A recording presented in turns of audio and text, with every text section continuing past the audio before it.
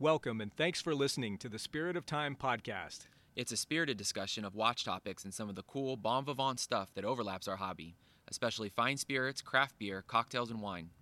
In other words, if it's boozy, smoky, sudsy, or smooth, we'll probably talk about it. Think of it as a watch-focused happy hour for your commute. We are your hosts. I am Matt. I'm Greg. Thanks for listening and enjoy the episode.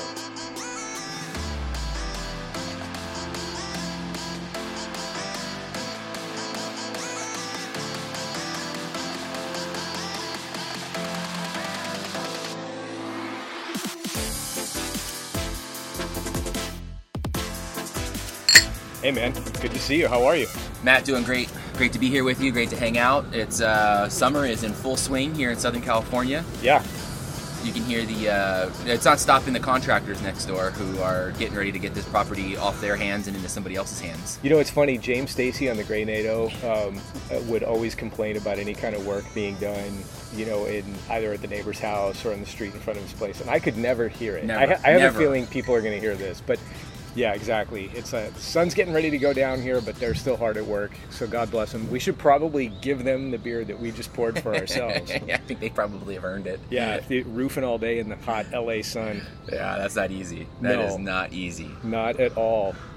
Well, man, thanks again for hosting us. Casa del Sol. It's always fun to be in person. You know, I think it gives us a better, just a different vibe and feel. You know, a bunch of our fellow podcast buddies and kind of collectives. Yep. Don't get a chance, I don't think, to do in person as often as we do, and they always comment that you could sort of, and everybody else that listens to, sort of always comments you can sense you can feel it, you can hear it when you're together in person. Yeah. You know, I fairly recently discovered, and I don't know, I've been aware of it, you know, in sort of the periphery of my consciousness, but there's a I don't want to call them new, but I mean, a relatively new podcast, Wrist Check podcast. Bro was on with them. Yeah. And I started listening to these guys, and I'm like, where the hell have I been?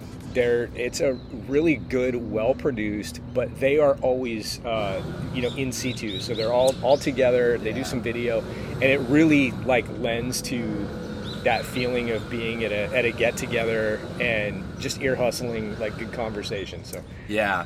You know, I do always appreciate those pods that do sort of the audio and visual, and I think they do the same. So that's pretty cool. Yep. What's new in your world, man? What's happening since the last time we were together at Feldmar, which was a fantastic field trip, by the way. That was a fun field trip. Very different, I think, not just for us, but for any other sort of pods in our space. But it was really fun. Just to kind of, obviously they're friends of ours and have been super supportive. But how fun was it to meet Dre? You know, and as you're a girl dad, I'm a girl dad. Dre is maybe 8 years old, 9 years old. That's right. Her knowledge of the industry and the space and people in it, I think if the world is her oyster, if she wants to pursue this, the watch game as a career, and it was a lot of fun. I don't know. I liked it. It was really fun, and the feedback's been really cool on the episode. I think people have appreciated sort of the next generation of sort of watch appreciation and just the way that she approaches it. So that was good fun. But yeah, no, we're back here. I had a few kind of update notes for sort of what's new in our world. I think I had mentioned this to you in our drive out to Feldmar, and a few people were trying to car spot us when I think you had posted a little story, our Thelma and Louise reenactment when we were driving out there. And people are car spotting us, wondering what we were in. So my updates for this week were kind of funny because I mentioned in the car that and this is most certainly not a podcast about diving, driving, and most certainly watches. But I was really proud of myself just a day or two before we got together in the car because I had solved some car issues and I lamented to you that I wasn't going to have as positive as an update as I hoped. But we have a Cayenne, and I think Cayenne and Macan drivers might be able to sympathize. But there was a drainage problem through one of the hoses that runs underneath the passenger side footwell, basically underneath and behind the glove box, and that was just spraying water, And so it was on all the forums, Ren's List and everything. And long story short, was able to clear this hose problem, which saved me a trip to the dealer or to the independent shop actually. And so I was really stoked about that. And then about simultaneously, the Corvette, we were in the C6 driving out to Feldmar with the top down, and my fuel sensors went out. And I was really bummed. Like, basically my fuel gauge, I lost my fuel gauge one day. I was on the forums, ran some Techron through, got it back. I was like, okay, that was a $12 fix. This is fantastic. Lost the fuel gauge again, and thought, we're kind of game planning, kind of, how we might make some other fixes. Realized that the fuel tank cap hadn't been replaced, and at this point it's pretty old. Was not keeping a good seal. Got the fuel gauge back again, and I thought, okay, we got a $35 fix. It's still way up. Yeah. We're still way on top. And I just lost the fuel gauge again. So damn it. I know. I thought I had really good news to report, but I was sort of sympathizing with Jason and James on sort of this ongoing. And I'm not a gearhead. I can't wrench on the cars all that much, but I try to do what I can. And long story short, I'm hoping it's not as bad as the fuel sensors inside the tank, because I think that requires a lot of hours of labor to get the back end off and access. Yeah, I suspect you have an electrical thing there if it's intermittent. It's weird though that restoring kind of the pressure didn't fix it, or that it fixed it but then that didn't last, because I've had that issue in other cars. Where you get the check engine light if you don't put the thing on. Yeah, is just it doesn't balance everything up in terms of the pressurization of the system overall. So hopefully that works out for you. But we'll see. That's watch budget right there. That's Corvette woes. This is you drive the nice cars, man. So that's what happens. I personally don't have any updates. I mean, it's just been a few days, but with that, I guess we'll save a few minutes of listening to me prattle on about something. Let's just dive into wrist check, port check. What do you have on the wrist? What do you have in the glass? Both really fun things. Maybe one more unexpected than the other. I had mentioned sort of on sort of some of the group chats and with a few folks that I had basically a new watch alert. A little bit unexpected, expected but unexpected. Yeah. I have on the wrist what is my great grandfather's watch, and we had some family out almost maybe a month or a month and a half ago now, and before I get into what it is, my uncle, it was his grandfather, my mom's brother, had mentioned sort of offhand that he had a few of my great grandfather's watches sitting around from when they had to sort of clear the estate, and I was just like, I was struck. And nobody told me that there would have been watches sitting around. I didn't know. I mean, I knew my great grandfather all the way until he passed, but I just didn't remember. I was probably a little young at the time, but I didn't remember a wristwatch, and nobody really talked about it, that they remembered it on him. So I was kind of like, oh my gosh, you got to be kidding me. Yeah. He's in the middle of, he just closed on his escrow to move out of the last house he was in for a long time. So he said, Greg, I know I have them, but you're going to just have to be patient because I'm moving, and when I find them, I'll get them out to you, I promise. Okay, no problem. He texted me, literally, he said he's closing escrow, tomorrow, but he found these watches, he put them in the mail, and they arrived on Father's Day, which really has no significance to anything, but it just felt sort of extra neat. Yeah. And I open up this package, and there's 3 watches inside. And, I can get into what some of the other ones are, but in particular, the one on the wrist right now is a gold-plated Hamilton. And it was really hard for me to at first figure out what it was, but I was like, oh my gosh, this is way cooler than I could have even expected. Right. I ended up being able to sort of identify this thing, and I would love any help, from anybody listening too. I believe it to be a Hamilton Seabreeze 3, and if I understand the Hamilton Seabreeze line, they actually gave them, Seabreeze, Seabreeze 2, Seabreeze 3, Seabreeze 4. And I think that puts it at basic, if I understand sort of everything correctly, 72 to 74. If I sort of understood the sort of reference number and the years it was produced then. Gold-plated, manual wind, very simple and austere in its design in some ways, but also very of the 70s. Oh, yeah. If this thing's awesome, man. I am totally in love with it. It's this sort of cushion case, C case, very minimal dial construction, but it's sort of got like a silvery champagne-y dial, hardly any text on the dial at all, really just says Hamilton and I think T Swiss T, and it's running I think it's running a manual at a 2390. Okay. It's a little fast, but pretty within reason for considering how long it probably sat in a drawer. And I've got this thing on a black kind of pebbled textured leather strap, and I think it kicks ass, man. So I'm holding the watch right now, and my impressions are like beyond favorable. For one thing, this thing looks like it has not been touched. Nobody has farted around with this thing. The case, I can count at least 1, 2, I would say 3 distinct case finish types. So you've got, the bezel is a smooth finish. There's a radially brushed case finish when you look, kind of top down in plan form. Then there's the smooth edge again, and then a longitudinal brush along the side, side case, and then what appears to be a steel case back, stainless steel case back. This is saying basically water resistant. It doesn't say how deep. I wouldn't get it wet. Nope. But you've got the signed crown that looks to be in pretty good shape. It's clearly worn a little bit more than the rest of the case. But overall, this thing's awesome. The red second hand is like a really cool touch. And I love the fact that the plexi on this thing is in good shape on the exterior, but when you hold it in tangential light, you can see that the underside is completely crazed, like with spider, cracks or whatever you call that. It doesn't seem to disrupt the integrity of the sapphire, or the crystal, I should say.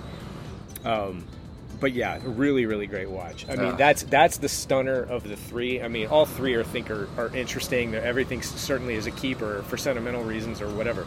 But that is just straight up. That's a pretty bitchin' watch. Yeah, thanks, man. It was definitely the other. There's this Lugran. If I'm understanding that correctly, I did some initial homework on it, but I couldn't find a lot about it. Lugran. Yeah. This very sort of mid-century, I'm guessing 50s or 60s, kind of gentleman's dress kind of sport watch. Yep. Pretty classic in what you might expect, sort of a silver dial. A 12, a Arabic numeral 12, and really nothing else on there except the fact that it says automatic.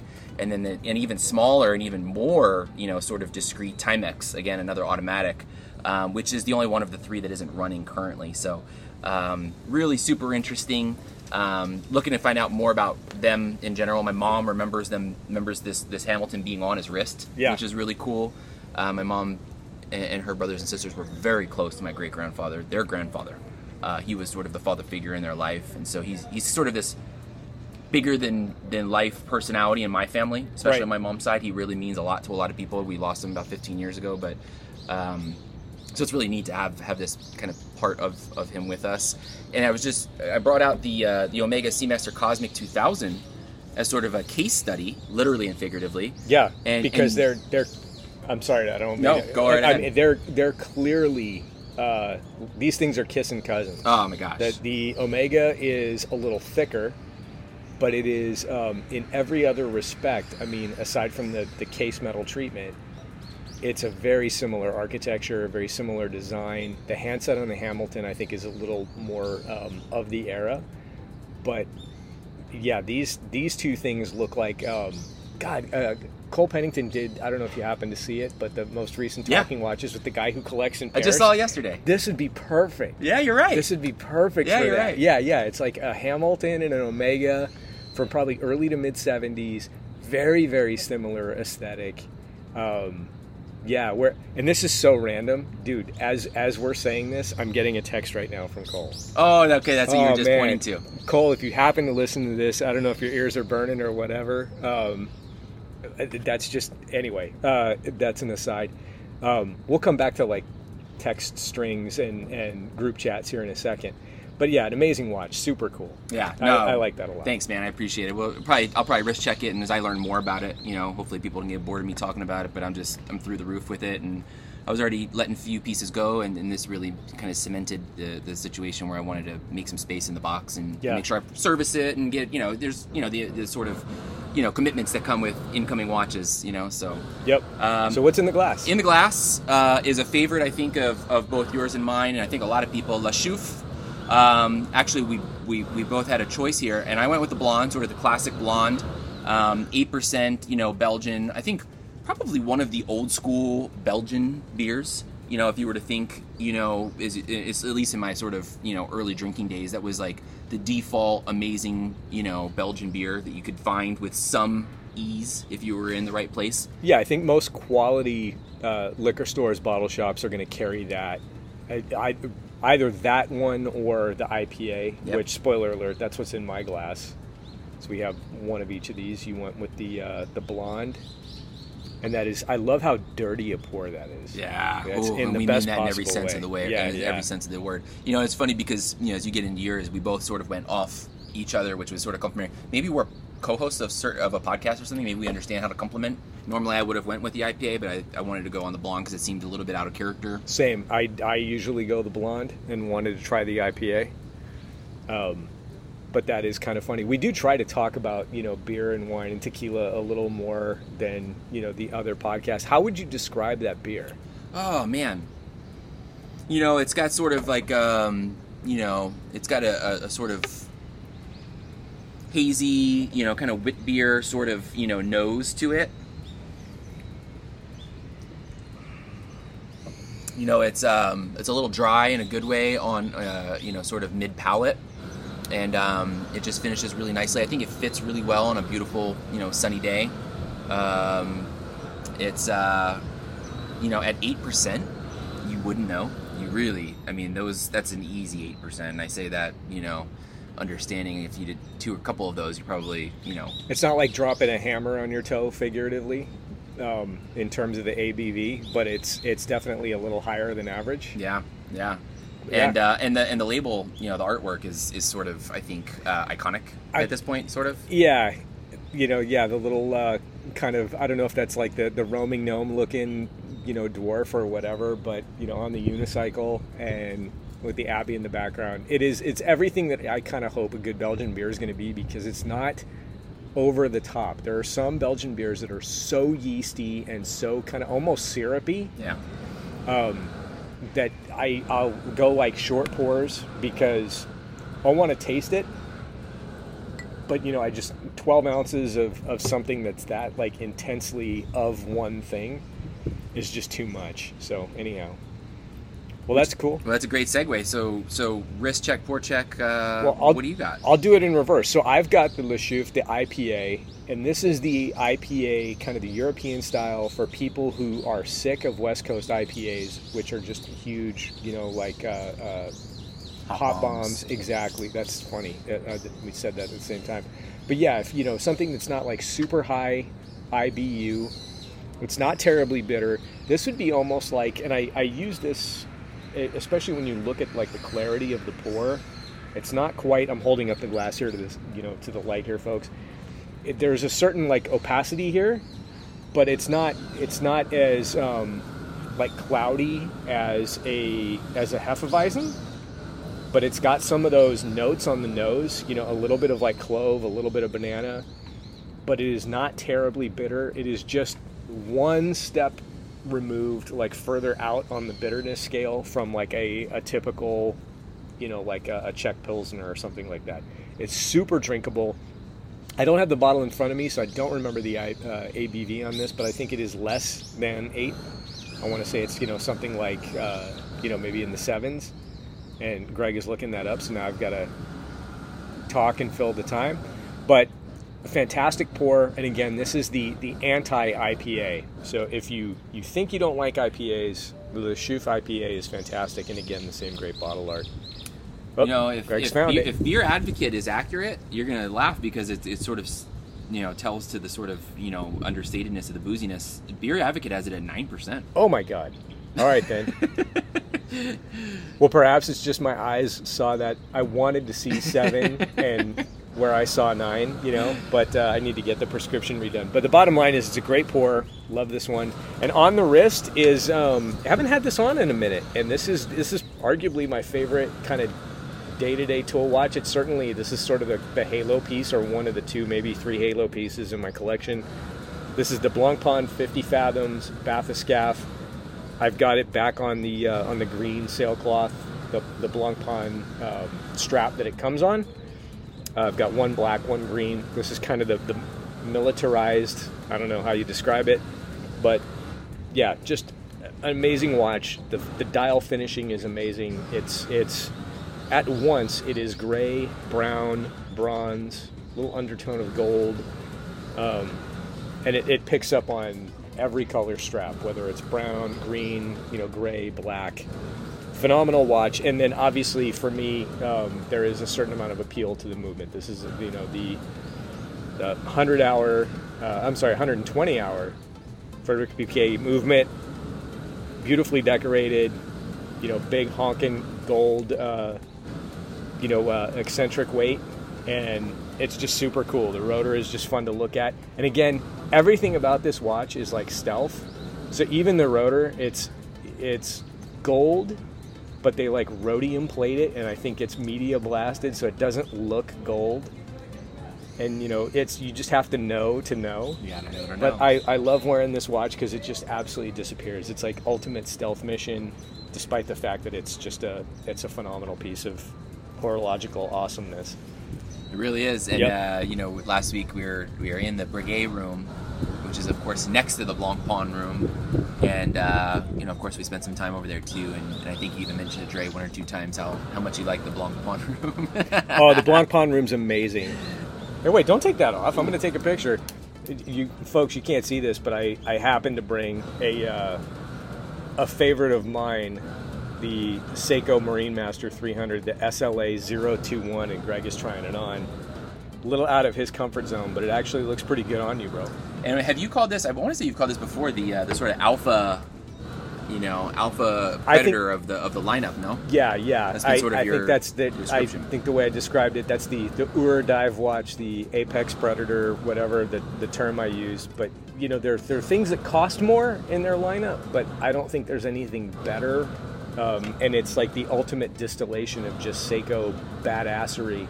There's a guy, I think you follow him as well, and I don't know his real name. So sorry, man, I'm gonna mangle your name, or I don't have your name, but Speedy Fett, the guy. Of course. Yeah. The Hawaiian super dude. cool guy. Yeah. And I think he discovered this recently and is just like all over the place with it. And I'm so stoked to see it on him because to me, he's much closer, I think, to the physical environs where the lifestyle is real. For sure. He's on the Hawaiian Islands, is that right? I don't think we're getting anything. Yeah. He's in Hawaii. And for me, it's suburban dad grilling, Hawaiian shirt. It's very poser styles, but for this guy, like and I don't know you, dude. You could be a dentist in real life for all I know, but that's nothing against dentists. But there's something about seeing him rocking that watch, in Hawaii. I'm like, oh, fuck yeah, that's rad. Anyhow. That's so good. So that's the wrist check, pour check. And I think it's time to just dive into kind of our main topic because we got an interesting excellent one segue. today. That was an excellent segue after going through two dive watches and talking about the SLA.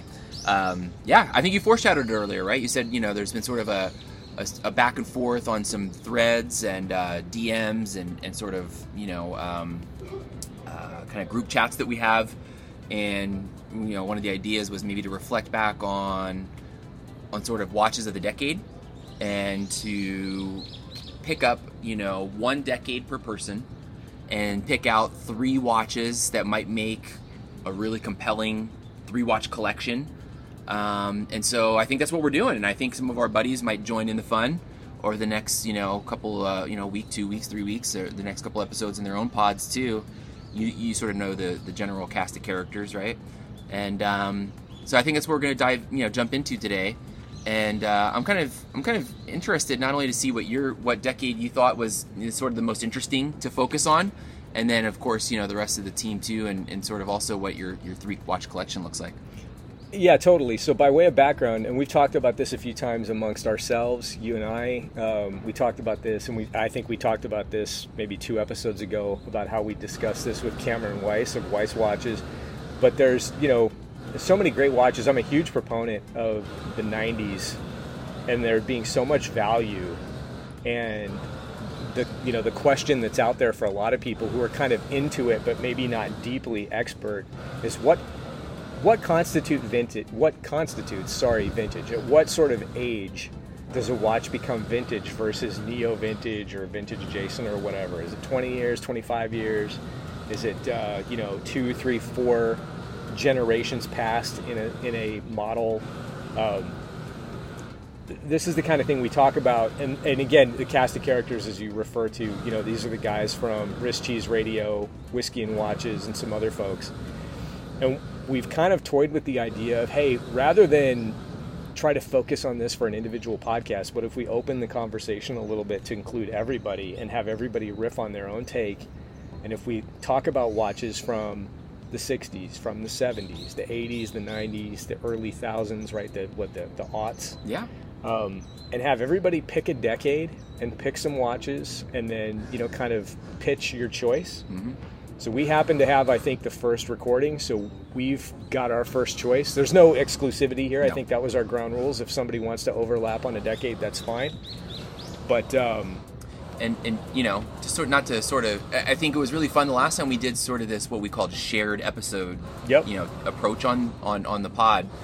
I think you know, we basically did our 3-watch collection, I think, and the price threshold was 10,000. Yep. So we all participated in that, right? Whiskey and Watches and Wrist Cheese. Yeah. And after the fact, we got a ton of comments and feedback on it. Here's, you know, and that was super cool. So, you know, again, we would love to see that again. So if you have thoughts on your favorite decade and what you would build out as a 3-watch collection from that decade, send them our way, because we were, you know, after that last episode, that shared episode on 3-watch collection, we got a ton of people that said, oh man, it made me really think, and here's my 3-watch collection, and really made me think about how I would, you know, maybe, you know, if I had to restart it tomorrow, what it would look like, and so we hope that, you know, people, you know, consider the topic and kind of share their feedback too, because we'd love to hear what everybody's ideas are.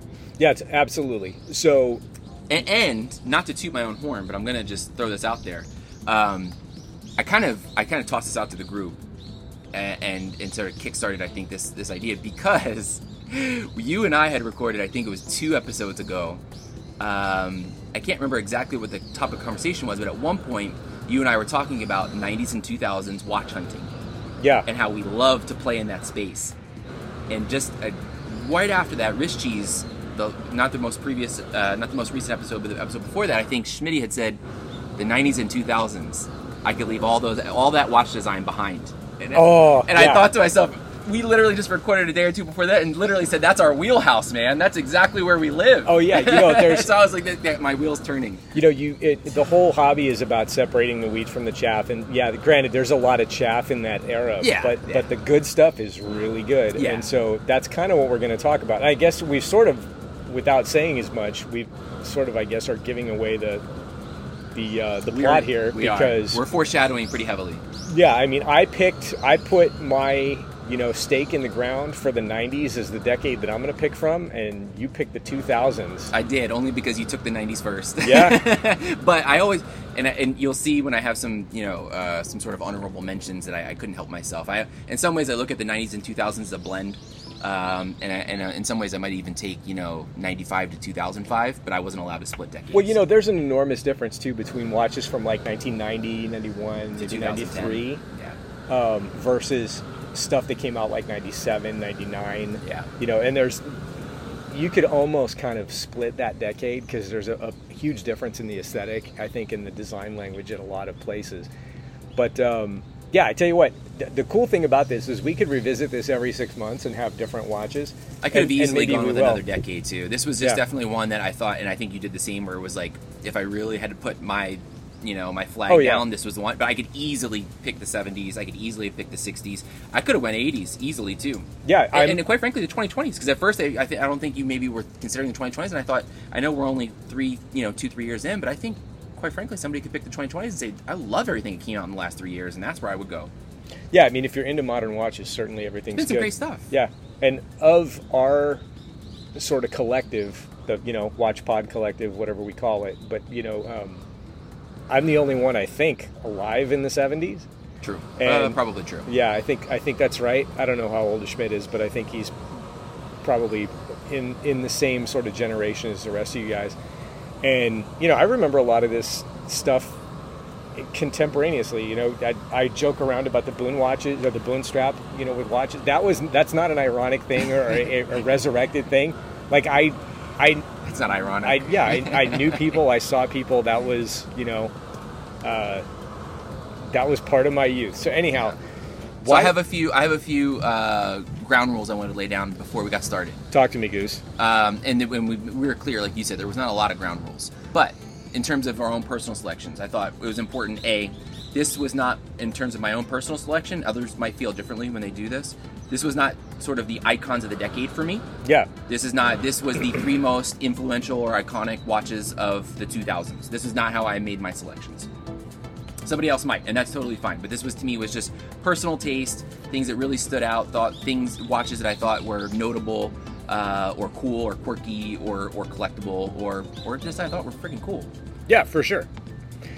2, this was also not maybe the 3 watches that I absolutely would have collected myself. If I said to myself, go out and collect 3 watches and focus on this decade, this is not necessarily the 3 watches that I would build my own collection on if I only had a 3-watch collection from the 2000s.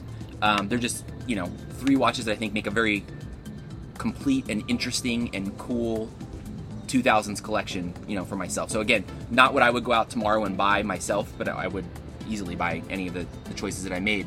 But just sort of a really well-rounded 3-watch collection from the decade that I chose. I agree completely. I also sort of mentally have the same sort of rule for myself. I think people who know me know I love the GMT Master. It's the one watch I've gotten rid of that I miss and would love to have back. Maybe not the one watch, but it's certainly the most. It probably means the most to me. The easiest thing in the world would just say, well, I would take, for this exercise, the latest in the decade production possible, 1999 production, GMT Master, 16710, and that's my first watch, and, whatever. But that watch doesn't really represent an era. It was around and huge in the 60s, the 70s, the 80s, the 90s now. So that's kind of a constant. So I left that off the list, even though that probably would be one of my choices in real life. But what's the fun in that? So and we're here to have fun. Yeah, totally. Well, why don't we do this then? Let's go ahead and start. Why don't you lead us off? What is your first choice from the aughts? All right, so 2000s, like we said a few episodes ago, really kind of our favorite playground, both you and I Yep. think, to sort of, our favorite sandbox to play in, for a lot of reasons. A, I just think we love the watches. B, I think we love the design and the sort of time and place. And then C, from a collector standpoint, there's some value to be had. In a way that's not just being, sort of like, oh, I need to pinch my pennies, but it's like, there's some cool stuff here that we think is underappreciated, and that's, I think, what we're getting at. Yeah, there's stuff, if you think about it like this, material science was kind of peaking. There'll probably be new, maybe frontiers or whatever that are explored soon, or things that have come out now, but material science, the quality of the movements, the quality of the overall, integration, the build quality was very good, but it's that awesome kind of sweet spot where nothing from the aughts is going to be truly considered vintage, and nothing from the aughts is going to be considered like the new hotness. And stuff is going to represent, I think, pretty significant value, as you said. So tell me, what do you got? What's first? All right, so my first one. So I built, like I said, a 3-watch collection, which I thought was, again, not the icons of the decade. I'm not, trying to say this is the top 3 watches of the 90s, but something that I thought was well-rounded, interesting, and again, just styles and designs that I love, and watches I would love to, seek out and probably have too many search alerts already set for. First one's going to be the Blancpain Villaret Moon Phase. This is particularly, I'm looking at the ref 6553. This is entirely, rose gold case, classic Blancpain styling. The Villaret, I think, is a very important watch in the catalog for Blancpain. For what it sort of represented, I think the movement itself was also quite important as it first came out. And this is a watch that I had sort of really had on my radar, as I was looking at some other watches recently before, settling on different options. This is just classic 90s, bordering on 2000s. It's actually timeless. I could even back this up. This is easily, I want to say the Villaret line first came out in a decade or two before this. Yeah, I believe that's right. You know, when this brand kind of came out of, not hibernation, but That's right. You know, certainly a good, I would think, at least 10 years, maybe 20 years, and depending on, there's a number of different sort of, you know, expressions of this, like physically, but that, you know, the moon phase, the calendar, there's complete calendar, but it's something. Oh yeah, so folks, Greg's pulling up a picture of this up right now, and like the way that looks is just amazing. Do you follow La Petite Wrist? Yes. Yeah, she has something very similar. They do that so well.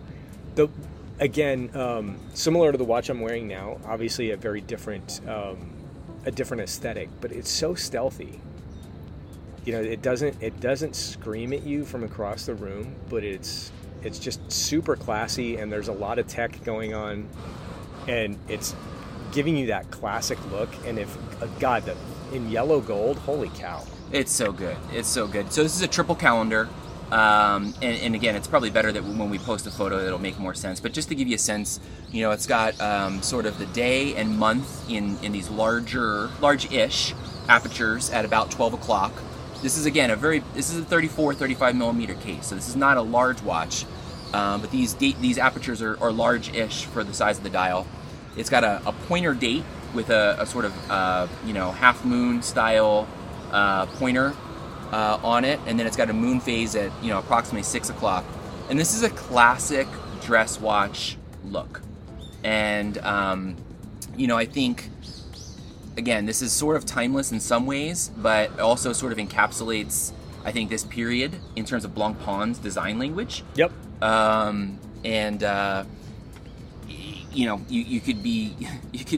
You could really do well by just having this in your collection, I think. This is not something you're going to wear, you know, out on the hiking trail or obviously near the pool. But in terms of, you know, if you're going to the office every day, in terms of classic, you know, sort of old world charm, I don't know how you could beat this. Best thing about this watch is I can tell what time it is. Oh, very easily, yeah. You know, this is a complicated watch. There's a lot going on in that dial, but everything, like the stuff that you want to see and have it be punchy, specifically the time, the date, the moon phase, is up front, and you can see it instantly. I can't stand watches that have so much stuff going on, but the integration of like the actual handset is not done well. If there's not enough contrast, you can't read the time, and this thing is amazing. So like you said, it's totally timeless design. And for somebody like you, with like the nature of your job, like you could totally wear this easily. And yeah, you could dress that down a bit, but at the same time, this could go with, you know, the most like formal attire. I can imagine this in like high power, you know, power move boardroom situations. Obviously, you're not taking this to the beach, but boardroom. Maybe not beach to the boardroom, but boardroom. Boardroom's got it covered. That thing looks pretty badass. Looks pretty great at the bar too, I bet. Oh, yeah. Man. It's so... This is one I've sort of had on my short list. I think it could easily cross a couple decades. The Villaret exists, I believe, currently in the lineup. Oh, yeah, and yeah. Obviously, it's much more contemporary. But it's just a fantastic, dress watch. In some ways, almost like the Tank. It's clearly a dress watch. But there's no reason you don't put this on a suede strap with a pair of jeans and a t-shirt and don't look cool. Yeah, it works with just about everything. Maybe not literally everything, but just about everything. Damn close. Yeah, it's fantastic. And, you know, I have a soft spot for this brand. That's a great first pick. Wanted to come out of the gate strong. Yeah. What do you got? Okay, so, you know, I don't work in an office. I'm typically, chinos, polo, Allen Edmonds, you know, rough kind of leather shoes or whatever, and that's sort of what I'm out, you know, and about doing all the time. So I can get away with just about anything, and I do favor tool watches, dive watches, you know, pilot watches, stuff like that. The first watch that I'm going to go with is, I think I would say it's a left turn from what most people would say if you follow me and you know that I like Omega, you know that I like the Seamaster. there's a particular Seamaster reference or a family of references that's probably pretty synonymous with the 90s, and I think most people, if you know that I like James Bond, you know what watch that is. It's going to be the iconic Omega Seamaster blue, the wave dial. This is tracking. This is tracking. But that's not what I'm picking. Oh, all right. Okay. I'm picking like its super high-powered cousin, and I'm going to go with the Omega Seamaster Professional 300 chronograph. Ooh. The blue dial, and the reference is the 2297.8. So this is basically like I don't know, if Omega chronograph could meet like a Rolex Tridor, this is titanium, tantalum, and rose gold. And this thing is so cool. And they're not super common, but again, talking about like the 90s and the aughts being the decade of value, I almost hesitate to even have picked this watch because I don't want to spoil it.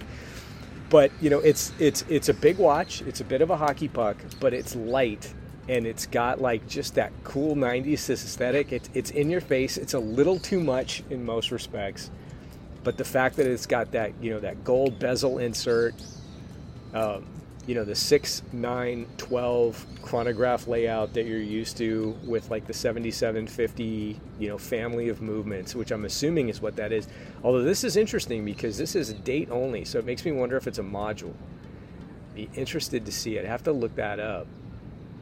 It's an interesting point. 7750 is a date, and it's one of my favorite movements, despite the fact that it's, you know, it's a not a column wheel, but it's very robust, very reliable, and the watchmakers I know say it's like secretly kind of low key. It is one of the easiest to regulate within very, very tight tolerances.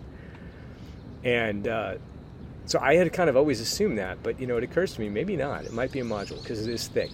But the bottom line is it's tantalum, titanium, gold. It is all about the 90s. It wears big, and you know, you've got one of my, you know, 90s chronograph watches right now you're playing with. This is the Tutima military chronograph. It's probably about that size, but when you put that watch on, and Greg's putting on the Tutima here, that disappears. Yeah, it doesn't wear heavy. No. Right? No, that thing disappears on the wrist. So that's my choice, and I think, you know, when you compare the cost of a current time and date limited edition Omega Seamaster in, you know, with tantalum, gold, and titanium, which I just saw at the boutique, and it was A+. Yeah, that thing costs at least 4x, right? Yeah, 4x. Yeah, that's right. Maybe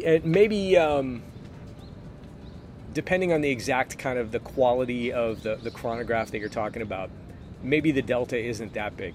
But I mean, it's orders of magnitude larger, the cost.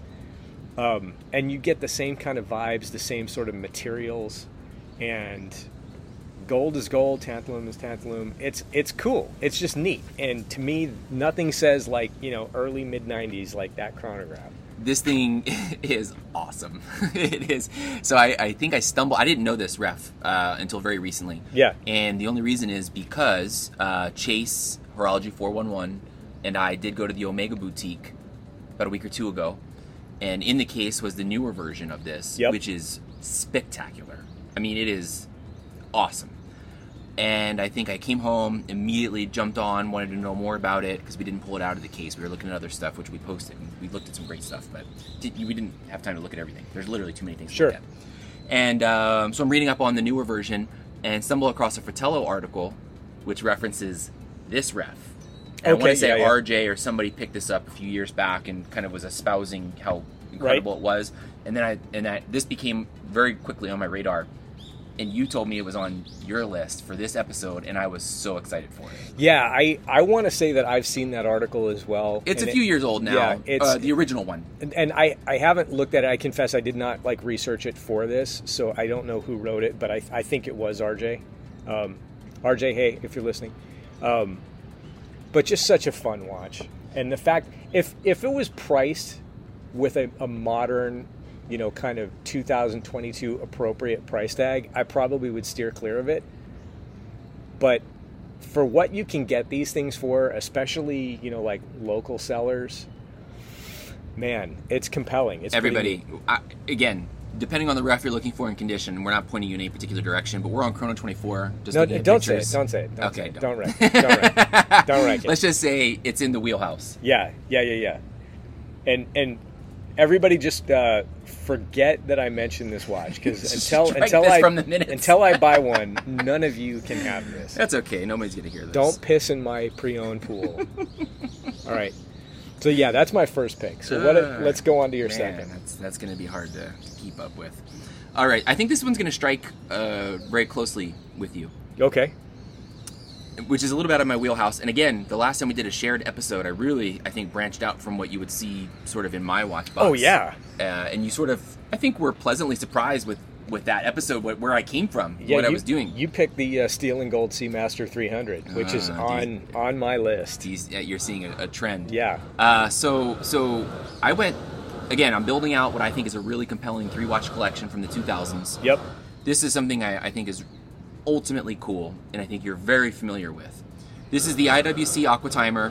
I particularly went with the Cousteau edition diver. So this is a ref 3548. Yep. I believe. This is 42 millimeters. It's got the sort of dual crown, super compressor look, inner rotating bezel.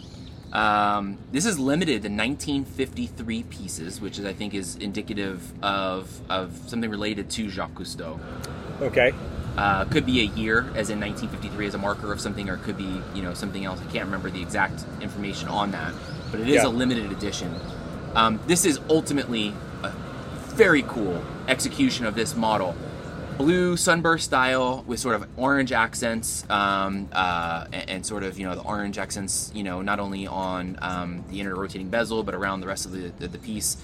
There is a standard, I hesitate to call it standard, but the sort of, the regular edition, not limited, which is black with yellow accents, and I think that's something you know a lot about. Yeah, so I am familiar with this watch. I had that watch, not the Cousteau, but I had the 3538, which was the black with that blaze yellow. I don't know what the term would be. I guess blaze is orange, but signal yellow. I don't know what they call it. I like signal. Yeah, but the inner rotating bezel, titanium execution for the case, and the bracelet. The bracelet on this thing is amazing. Well, how about this? It has the most potential of just about any bracelet, but it just misses slightly for me. I had this watch, and I probably kept it a lot longer than I should have, because it is so cool. I'm a skinny dude. I had a hard time getting the thing to fit. It's 42, but for me it wore like 44, because it's got that kind of fairly like large, the N-link lug kind of configuration. It's not conventional. It's not very flexible, and so it just sticks out like on the flanks further than you'd want. But the bracelet itself was so well engineered. It had these little push kind of dimples in each individual link, and you would literally take like a toothpick and push that thing in, and then from the side you could drift out a pin, and every single one of those links had that, so you could adjust this thing significantly. The only thing was you could not adjust it on the fly, and it was a single trigger actuation. And combine that with the fact that I had a hard time getting the thing to fit me as anything close to its actual dial size. But it's a great watch. I didn't pick it, but on my list I had the previous reference. So from the 90s, the IWC reference 3536. So the 3536 they made that, I think, also in titanium and in steel, and it was the one that had a more conventional external bezel. Mm-hmm. Right. So it's a regular single crown at 3, external bezel, and the bezel was like a Yachtmaster, or like the some of the Omega Seamasters, like the what's the word I'm looking for? Oh, like the sailing relief competition. Yeah, it's the relief bezel. So it's basically a chunk of metal where the numerals are basically embossed into it, instead of having a bezel insert, whether that's, you know, ceramic or some kind of metal like steel or aluminum or whatever. The America's Cup, that's what I'm thinking of, from Omega. Yes. Yeah. Blancpain has some. There's a bunch.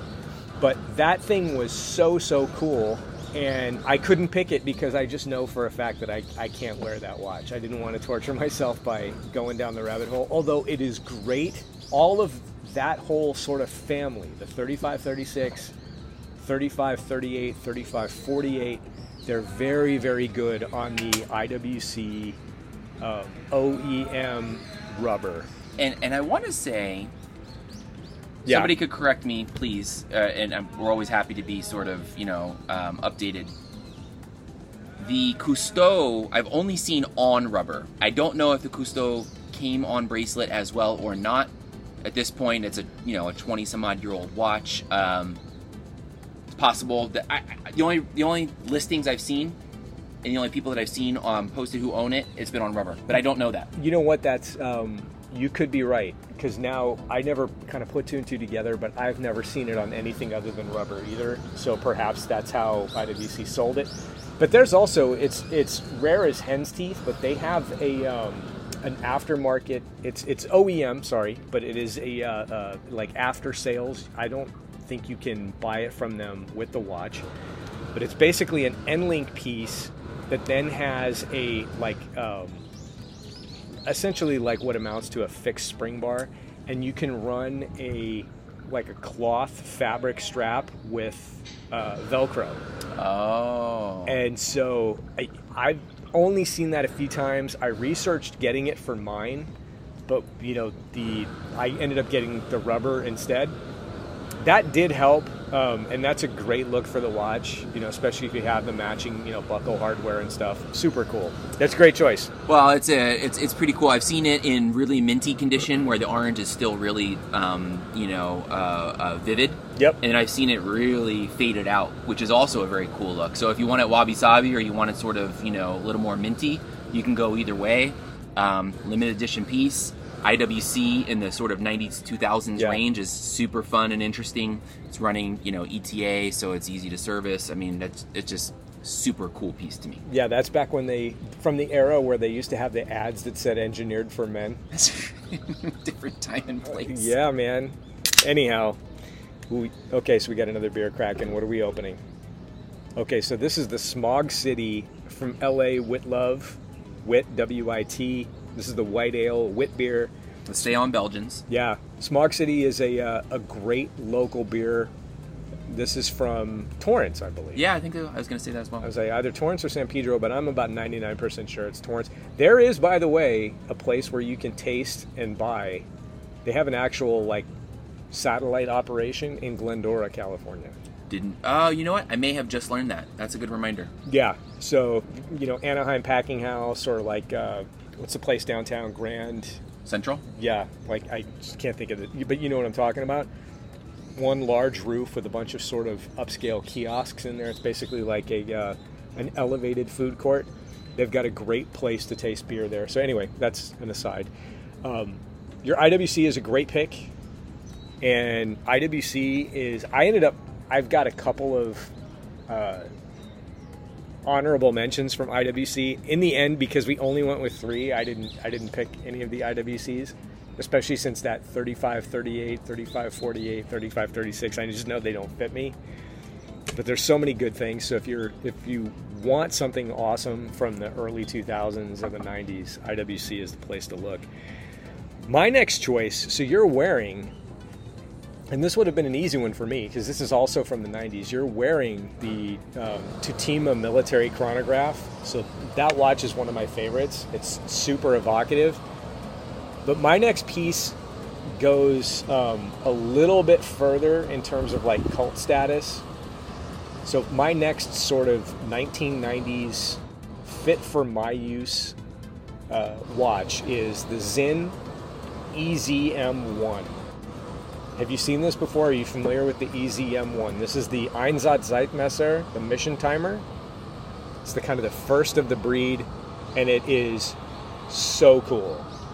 This is everything that I think of when I think of Sinn and I think of Matt. Yeah, this is a kind of a mid-sized dive chronograph, super kind of sterile, Teutonic looking. It's there's no numerals anywhere on it. It's just all of the primary indices and then minute marks. It's got the sort of the instrument handset, and it is a Lemania 5100 powered watch. So the Lemania 5100 is, as a lot of people will know, the claim to fame with this watch is super highly durable, really lends itself to kind of military chronographs because it's super legible. And the idea here is, unlike the typical chronograph, you do not read chronograph elapsed time on small, tiny, hard to read subdials. Both the elapsed second and elapsed minute hands are centrally mounted, so they, there's that kind of the white airplane hand on my Tutima. It's the orange. On the Easy M1, the entire handset is done in illuminated white, and the idea is it just absolutely strips everything down to the essentials. It is a Destrode chronograph. We talked a little bit about this, why I think they did that. I think they personally made that design choice so the operator can manipulate the chronograph actuating buttons with the right hand, assuming the right hand is the dominant hand and the watch is worn on the left wrist. You can manipulate those buttons, start and stop the chronograph, while you're retaining control of an MP5. And so you can use your thumb to do that. The MP5 was a kind of a primary weapon, for a lot of the units that this watch was sort of designed for.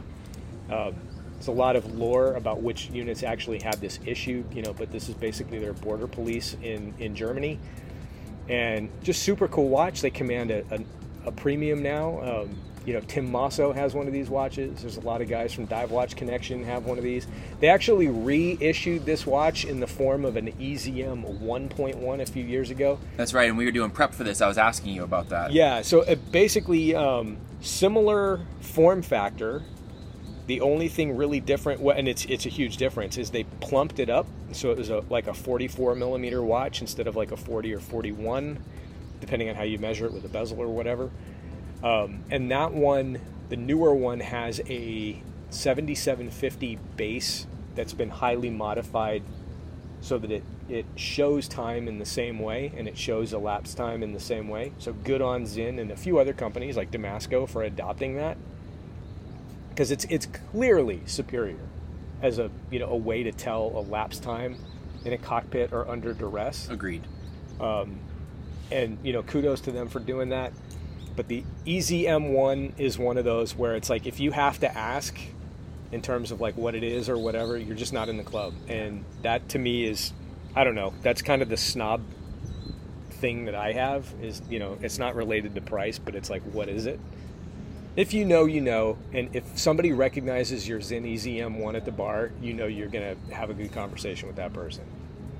This is sort of peak, Matt MCD GMT to me. Oh yeah, 100%, 100%. So love this watch. One of these days I'll probably end up owning one.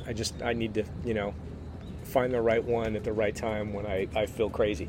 But the Tutima does definitely scratch a very similar edge. Arguably the Tutima is probably a little more quote unquote legit. They made these in larger numbers. These were a lot of pilots in NATO air forces and the the Bundeswehr and Luftwaffe wore these watches, and it was this kind of ultimate Cold War symbol.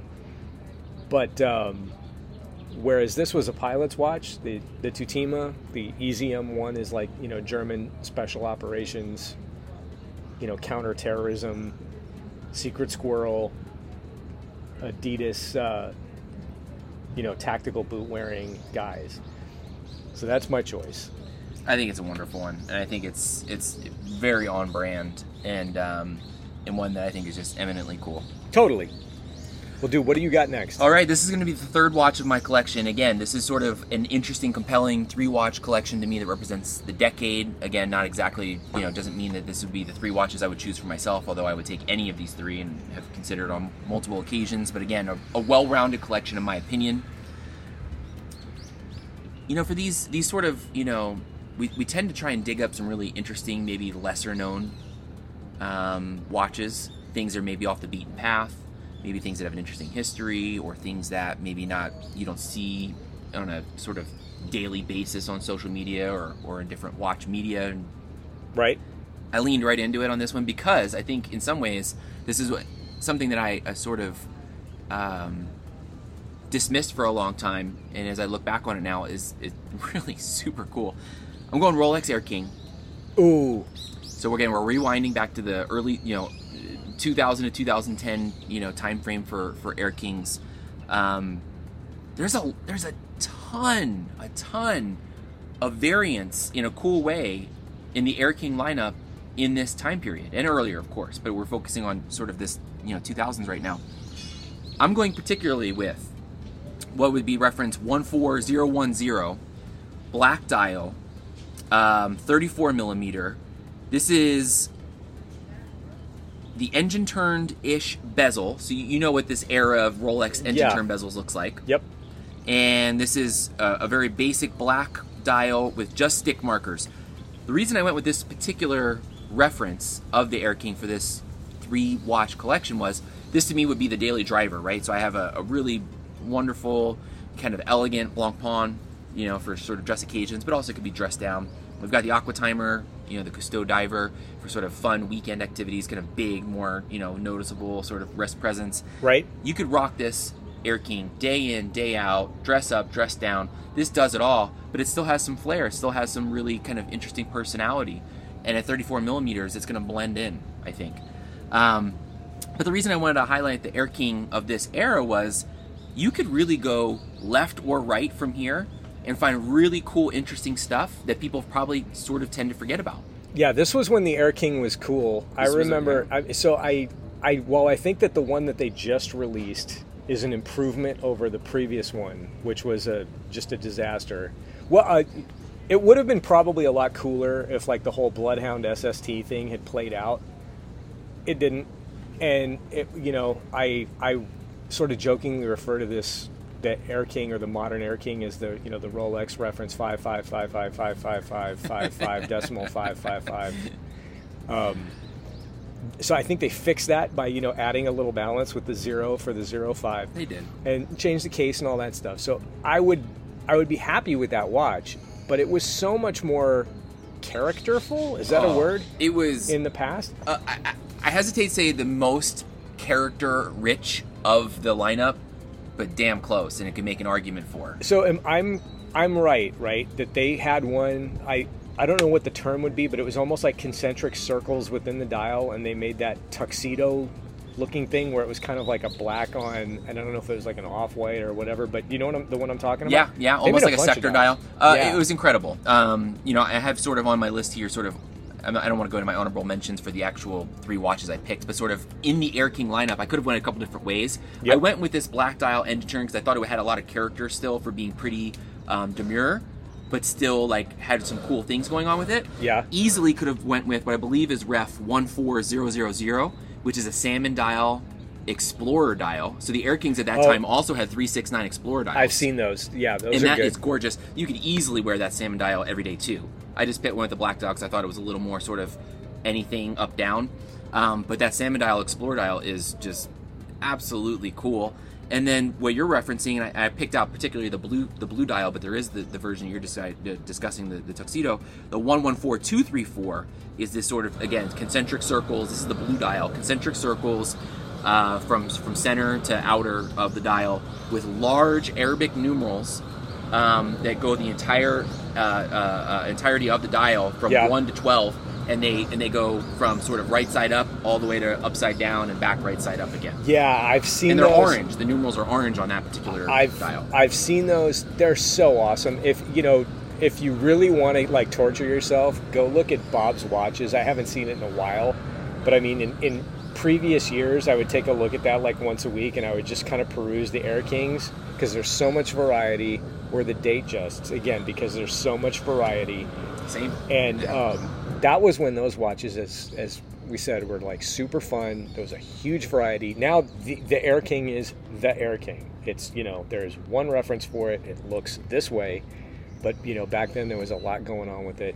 Cool watch. A million different avenues you could take. You could go fun and funky. You could go very sort of under the radar and sort of a little more stealth. And so look at Air Kings from the 2000s, or even before, of course. Really cool. No, that's a good choice, Greg. I like it. Well, I tell you what, I'm going to wrap it up. We have, on my wrist, as I said, for the wrist check today, was the Blancpain, the 50 Fathoms, the Bathyscaphe. You picked the Villaret, right? A complicated watch. But in the late 90s, I think in 97, they launched a series of sport watches. There were 3 of them, and the family of watches is kind of referred to collectively as the trilogy. So it's the Blancpain. I think everything has the nomenclature like 50 Fathoms trilogy. And, oh yeah, so Greg just pulled this up. But this is the jam, basically, right? There is the Air King, not the Air King, sorry, the Air Command, okay? There is the 50 Fathoms, and then the 50 Fathoms GMT. And as I said before, I'm kind of eschewing, right, the obvious choice for me personally, which is the Rolex GMT Master, but I'm getting myself back by picking this. The Blancpain 50 Fathoms GMT Trilogy. This thing is the best of kind of... well, when you look at that, right, again, this has got the relief embossed bezel that you would expect to see like on a dive watch or something like a Yachtmaster, right? Executed to the same very, very high standard, arguably better. And it's a 24-hour bezel, but this thing is just so sharp. Lume for days. It's got that sword, the Blancpain, like late 90s sword hands that you would expect to see like on the Omega 2254 that everybody loves. Very similar. 3, 6, 9, and 12 at the cardinal, kind of indices, right? So those are numerals. Otherwise, it is kind of the rectangular index everywhere else. And your favorite date placement and mine, the 430, but this is very well executed. This is very well executed. The Blancpain does it great. The date is basically hiding between the 4 and 5 o'clock indices. Super bright, red GMT hand. It is my understanding. I've been able to hold these things, but not a running watch. But my understanding is it is a jumping hour GMT. Again, Frederick Piquet movement, high spec movement, very highly decorated, long power reserve. I think this is the 100-hour power reserve. So this is going to give you essentially 4 days, straight. Bracelet's very well constructed, a little clunky, but very well constructed. Not super thick, and this thing looks and wears kind of like a dive watch. It's not fish nor foul. I absolutely love these things, and there's a huge value to be had in these watches because I don't know how else to describe it. To me, this is 1,000 times cooler than anything Rolex made in the era. It's 1,000 times cooler than anything Omega made in the era, because there's a lot of actual handwork.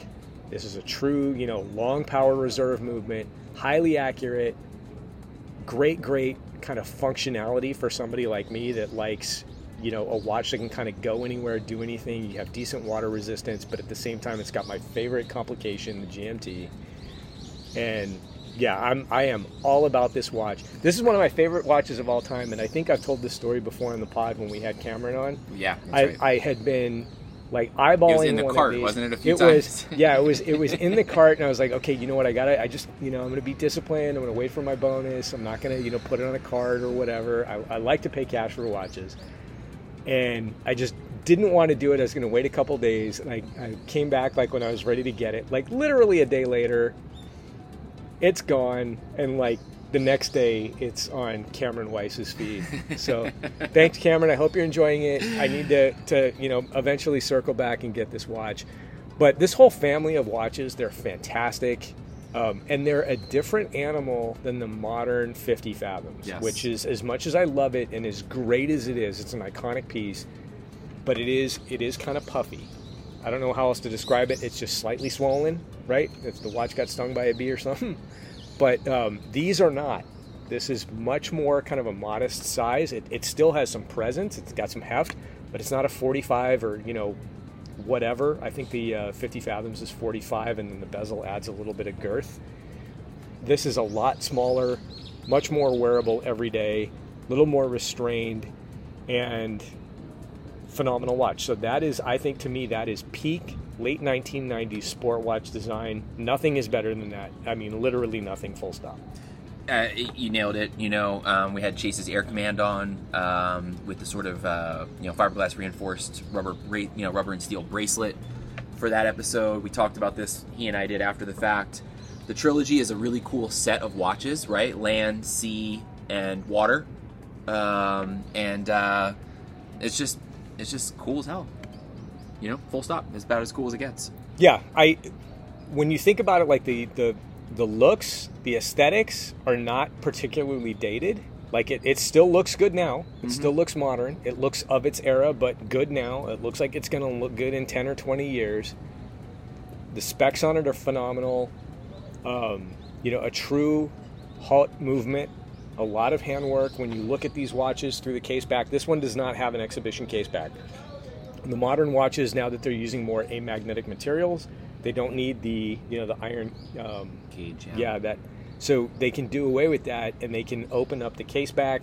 You can see, and when you look at it at first, it doesn't look like anything special, these movements. But then when you look at it under a loop, and you're like, oh, okay, I see what they did here. So much more. The anglage is all like just superb. And you picked up a great loop recently, I did. A little while ago from Hovig's, Natalie over at Hovig's Supply Shop, right? Yeah. That thing's like the Uber loop. You see details for days with that thing. But it gives you kind of, this watch and its siblings give you everything you want at a reasonable price. Obviously, you've got to go look for them. They don't make tons of them. This is truly, there's some exclusivity here. This is not, the Crown that is making 1 million plus units a year. This is a couple of thousand probably of each model at the most. And yeah, I love it. This would be the thing of the three that I picked. This would be the one that I would most actually want to have. Yeah. Oh man, that's a cool one. Well, I think you and I each had a few sort of honorable mentions. Yeah. So maybe we could just, without going into too great detail, because I think we want to put a bow on this at some point shortly. But maybe offer up our honorable mentions before we sort of recap each of our 3 watch collections. Yeah, well, so I ended up not picking any of the IWCs that I thought of, mainly because, again, I know, for instance, that Aqua Timer doesn't work for me in any of its guises. It's so close, but it's a miss. But there's another great watch, the Flieger Chronograph, the 3706. For people who are interested in that, I highly recommend you look at Zen, because they make something very similar. So the IWC is great, though, just really well executed, and it's the classic kind of archetypal look for that sort of watch. Yeah, it really is. The other one, this is a watch that I love, and I probably will eventually own one of these. But early '90s Breitling Aerospace. Yes. Pick your reference. We saw that gold one. That was so badass. But to me, that was just not special enough or unique enough to the '90s, because it still exists. So it was, I don't know. There's enough of a through line to modern watches to not make the cut, basically. Yeah. And then, I think the other thing that I had out there is I chose the Omega Seamaster chronograph, right? The titanium gold tantalum, but the obvious choice, but still a great choice, would just be the garden variety blue wave dial, kind of custardy tritium, lume marker, Omega Seamaster 300, the original Bond watch. 100%. I think if we did this in terms of icons of the decade, that probably would have had to have been one of the 3. Yep. But in this instance, this is personal preference and taste. But at the same point, either way, it cuts both ways. Yeah, totally. Well, how about you? What are your Well, honorables here. You took the 90s, and so I couldn't help myself. I made my own 3-watch collection for the 90s as well. Sure. And so that's going to be my honorable mention. So you picked something that I it's not on this list, but I did research because I can see your notes. So hit it. I made my own 3-watch collection from the 90s because I would, if I had my druthers, I would have done the 90s and the 2000s and built a 6-watch collection. Yeah, why not? But I had to play within rules. So my 3-watch collection for the 90s, without getting too far, unless of course we want to talk about it, is again I went with another chronograph, the Omega Dynamic chronograph, which is so freaking cool. That's the one with the yellow accents? Absolutely. Yep. And the amazing numerals around the dial. There's the 3-hander and the chronograph. Both are very cool. And I love both, but I went with the chronograph for this particular 3-watch collection. The Chopard LUC 1860. This is with the caliber 1.96. This is a very important watch for Chopard, but also I think in watchmaking in general. Chopard really, I think, cemented itself into what we might know them as right now with this movement, which has been hailed by watchmakers, from across the world. This is that micro rotor, 24 karat, gold rotor. I mean, this is, to me, timeless, beautiful watch design. This is a dress watch. Easily, again, I think you could go up or down with it, but this to me is the epitome of a beautiful, handsome watch. I would love to own it. It's gotten very popular as people have appreciated what it represents. But I think it is a very cool piece. And finally, this was my way to sneak in a root beer. Ooh. If you go GMT Master 2 16713. Yes, I know. You're still getting a root beer. Yeah. It's not the nipple dial, but this is damn cool. And so in my alternative, bizarro universe where I was able to take 3 watches from the 90s, like I did, I've got the Omega Dynamic chronograph, the Chopard LUC 1860, the caliber 1.96, and a GMT, the GMT Master 713. So yeah, I was looking at Chopard stuff. I mean, obviously I love the GMT Master 2, but 2 TOO. But the Chopard is super interesting, and then I got kind of the hook reset, when we went to Feldmar, because they carry Chopard now. They do, yeah. That Alpine Eagle, I know that's it's a thing right now. They don't have that. They didn't have it, at least not when we were there. But the LUC, that family of watches, I mean, that's serious, like legit. I don't know technically what constitutes watchmaking in terms of the movement, but I mean that's got to be in that family. And there's so many cool things. They got some cool GMT watches, some cool sports watches, underappreciated. Unfortunately, they're not made in large numbers, so they do tend to be a little pricey. Yes. But they're out there. They're huntable. They're a lot bigger in Europe, obviously. Yeah. I mean, it is. Yeah, I mean, look at that. That is gorgeous. Look it up, guys. Everybody that's listening. But I mean, this is a classically styled dress watch, sub-seconds, with a date. I think it's 6, which people maybe could take or leave. I think it's quite fine in this instance. That's great. Yeah. Beautiful kind of guilloche work on this kind of inner sector dial. It's just it's mesmerizing. And I think if you turned it over, you saw that gold micro rotor. The finishing on the bridges, it's stunning. Yeah, it's stunning work. That's unbelievable. I mean, that's visually, people will have all kinds of different reasons for preferring something different or whatever. But I mean, visually, I don't see how this loses anything from, a comparison to say, Lange or Patek Philippe or, anything else. Obviously, there's those are maybe in more rarefied.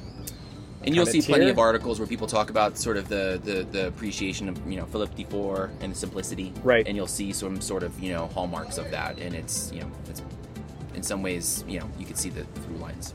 Yeah, but that's a great piece. That's arguably, I think that's probably the nicest looking watch we've talked about today. So anyhow, I mean that could be we talk about 1-watch collections all the time. That could be one. Well, I think that'll do it for watches, man. Let's wrap it up. Let's tell people again our 3-watch collections. Let me run through yours, and then maybe you could again just kind of list them for folks because it's been a wide-ranging conversation.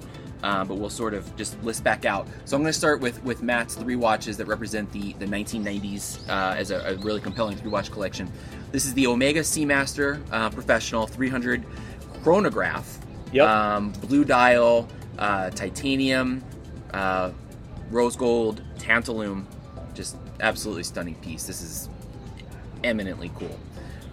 This Zinn EZM1, which really sort of, tactical, total Zinn all the way. Destro, this is, I think, peak matte MCD GMT. Yeah, that shoots you in the face vibes. It does. And finally, the Blancpain 50 Fathoms GMT Trilogy, which in Matt's estimation is sort of, ultimate, 90s watch in terms of, design, function, form factor, everything. Yep. Yeah, totally.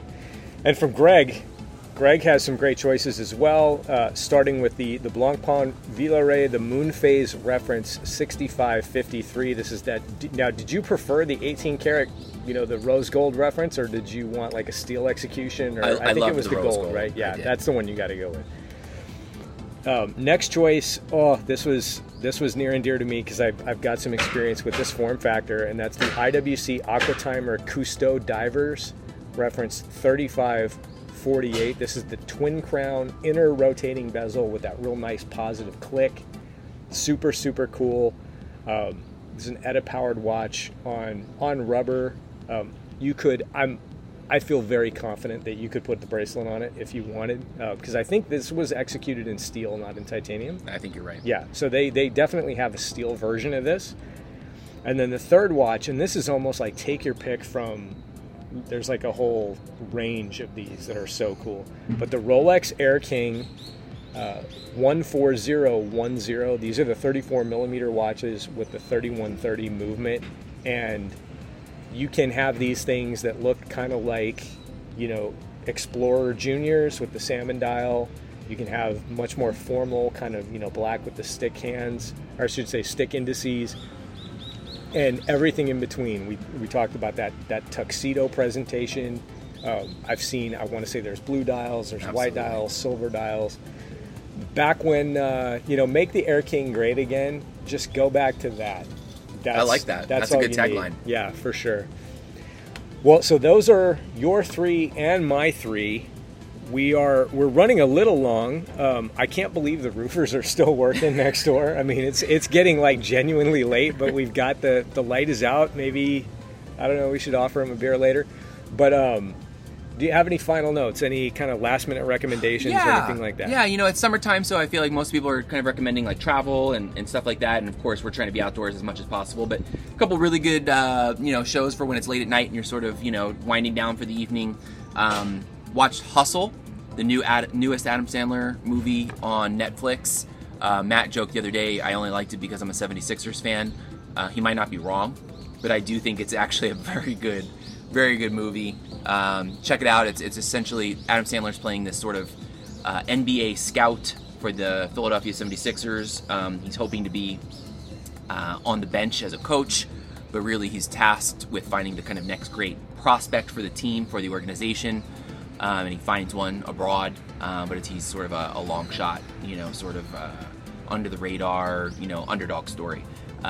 There's actually very little basketball action in the movie, so don't think Rudy, where we're watching like sort of 4th and 1 at the goal line. Right. So if you're not a sports fan, don't immediately tune it out. It's really more of family dynamics, sort of underdog mentality, sort of overcoming odds, perseverance, and there is basketball. A lot of NBA players in it, and actually 2 of them put in really spectacular performances as actors. And it's nice to see Adam Sandler, in my estimation, return to like a really cool place. I thought Uncut Gems a few years back, 2 years ago or so, was really spectacular. For a few years before that, I sort of discounted almost any movie he put out. I thought it was just he was sort of Netflix bloated, had a lot of money, and put out, in my estimation, sort of really garbage. And I hope you're not talking about that murder mystery movie, because I love that movie. I'm not. There was a Halloween movie that was that really was atrocious. Terrible. That was terrible. I wanted to like that. That was like Halloween meets The Waterboy. So bad. That was not going to work. So bad. So that was really fantastic. And then I'm watching Peaky Blinders. I let it slide for a few years, and that's just a very cool period piece. And I think the newest season 6 is out. So yeah, I can vouch for all of that. I've started Peaky Blinders. I'm a latecomer to that. I've known it's a big deal for a long time, and I'm finally getting into it. It's super cool. I also just saw the Adam Sandler movie, the Hoops movie. Very, very good. Really shows interesting range. Kind of interesting to see, so many. It's like literally a cast of thousands, right? Of current and former NBA superstars. So super cool. I have also a kind of a sports recommendation as well. So, just a couple weeks ago was Le Mans, the 24-hour race, the greatest race. And controversial race this year. High for me. I mean, I'm still super butthurt about Corvette. Super butthurt.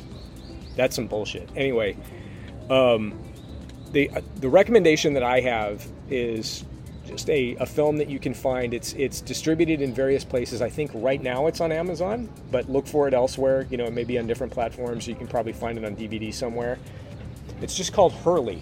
Hurley. So Hurley is a film made by Patrick Dempsey. So Patrick Dempsey, famous for Grey's Anatomy and some other films, but that's mainly what he's known for. But in the motorsport world, Patrick Dempsey is legit.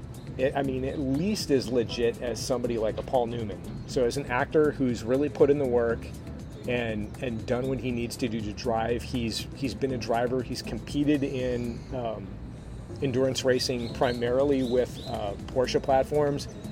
He sponsor a whole team too. Yeah, he's a team owner. Dempsey Proton Racing, and they've been doing that for years. I want to say he finished second in class in Le Mans, so he basically tied, if you will. If my memory serves, I didn't put this in my notes, but that's basically as good as Newman ever did. So he's amazing contributions to kind of the sport. And he made this movie about one of the best and most important multi-category drivers in the 70s and into the 80s. And it's this guy, Hurley Haywood. And Hurley Haywood is an interesting story because he was super, super effective behind the wheel, and he was a closeted gay man.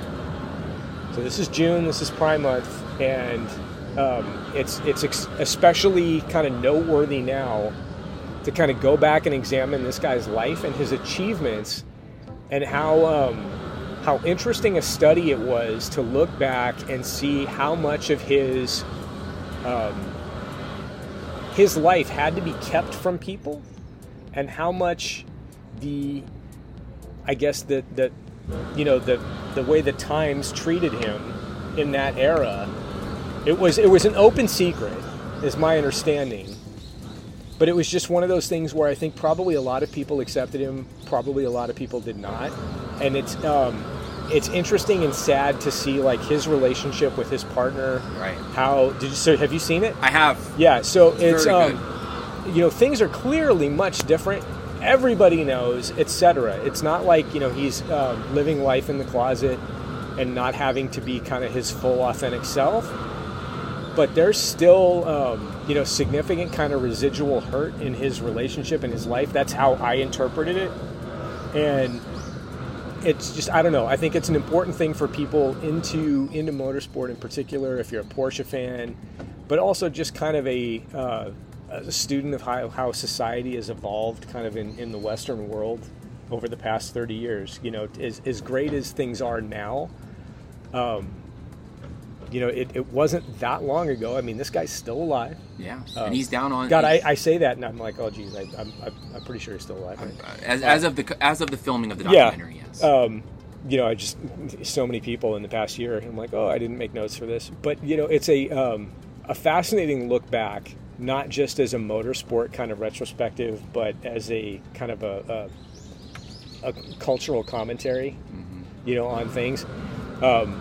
And while it's great to see that achievement is not lost its luster, and that everything can still be celebrated, that it's not like the problems, the pain, the weight, on the shoulders of people in that position are just magically go away. So it's a powerful movie. It is. It's timely. I'm glad you brought that up for sort of Pride Month and everything, and sort of the machismo that exists in the sport. I think the lifestyle, especially in the time that we're describing, really fascinating look, and I had appreciation for Patrick Dempsey as sort of like you said, as a racer, as a producer, or what, I don't know exactly what his screen credits were, director or producer or whatever. But, I want to say on that one probably both. Yeah. Yep. Very cool. Very fascinating watch. I'd remiss to say that if you're on Amazon Prime, almost a significant portion of the Bond library is on Prime right now. Yep. They took it down a little after No Time to Die came out. I'm sure they wanted people to get out to the theaters.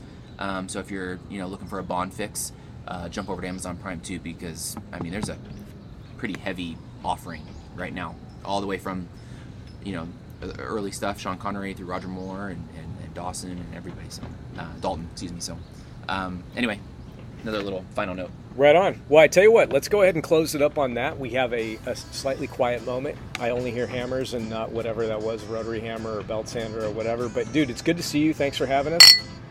Here's to you. This is our last sip. Cheers.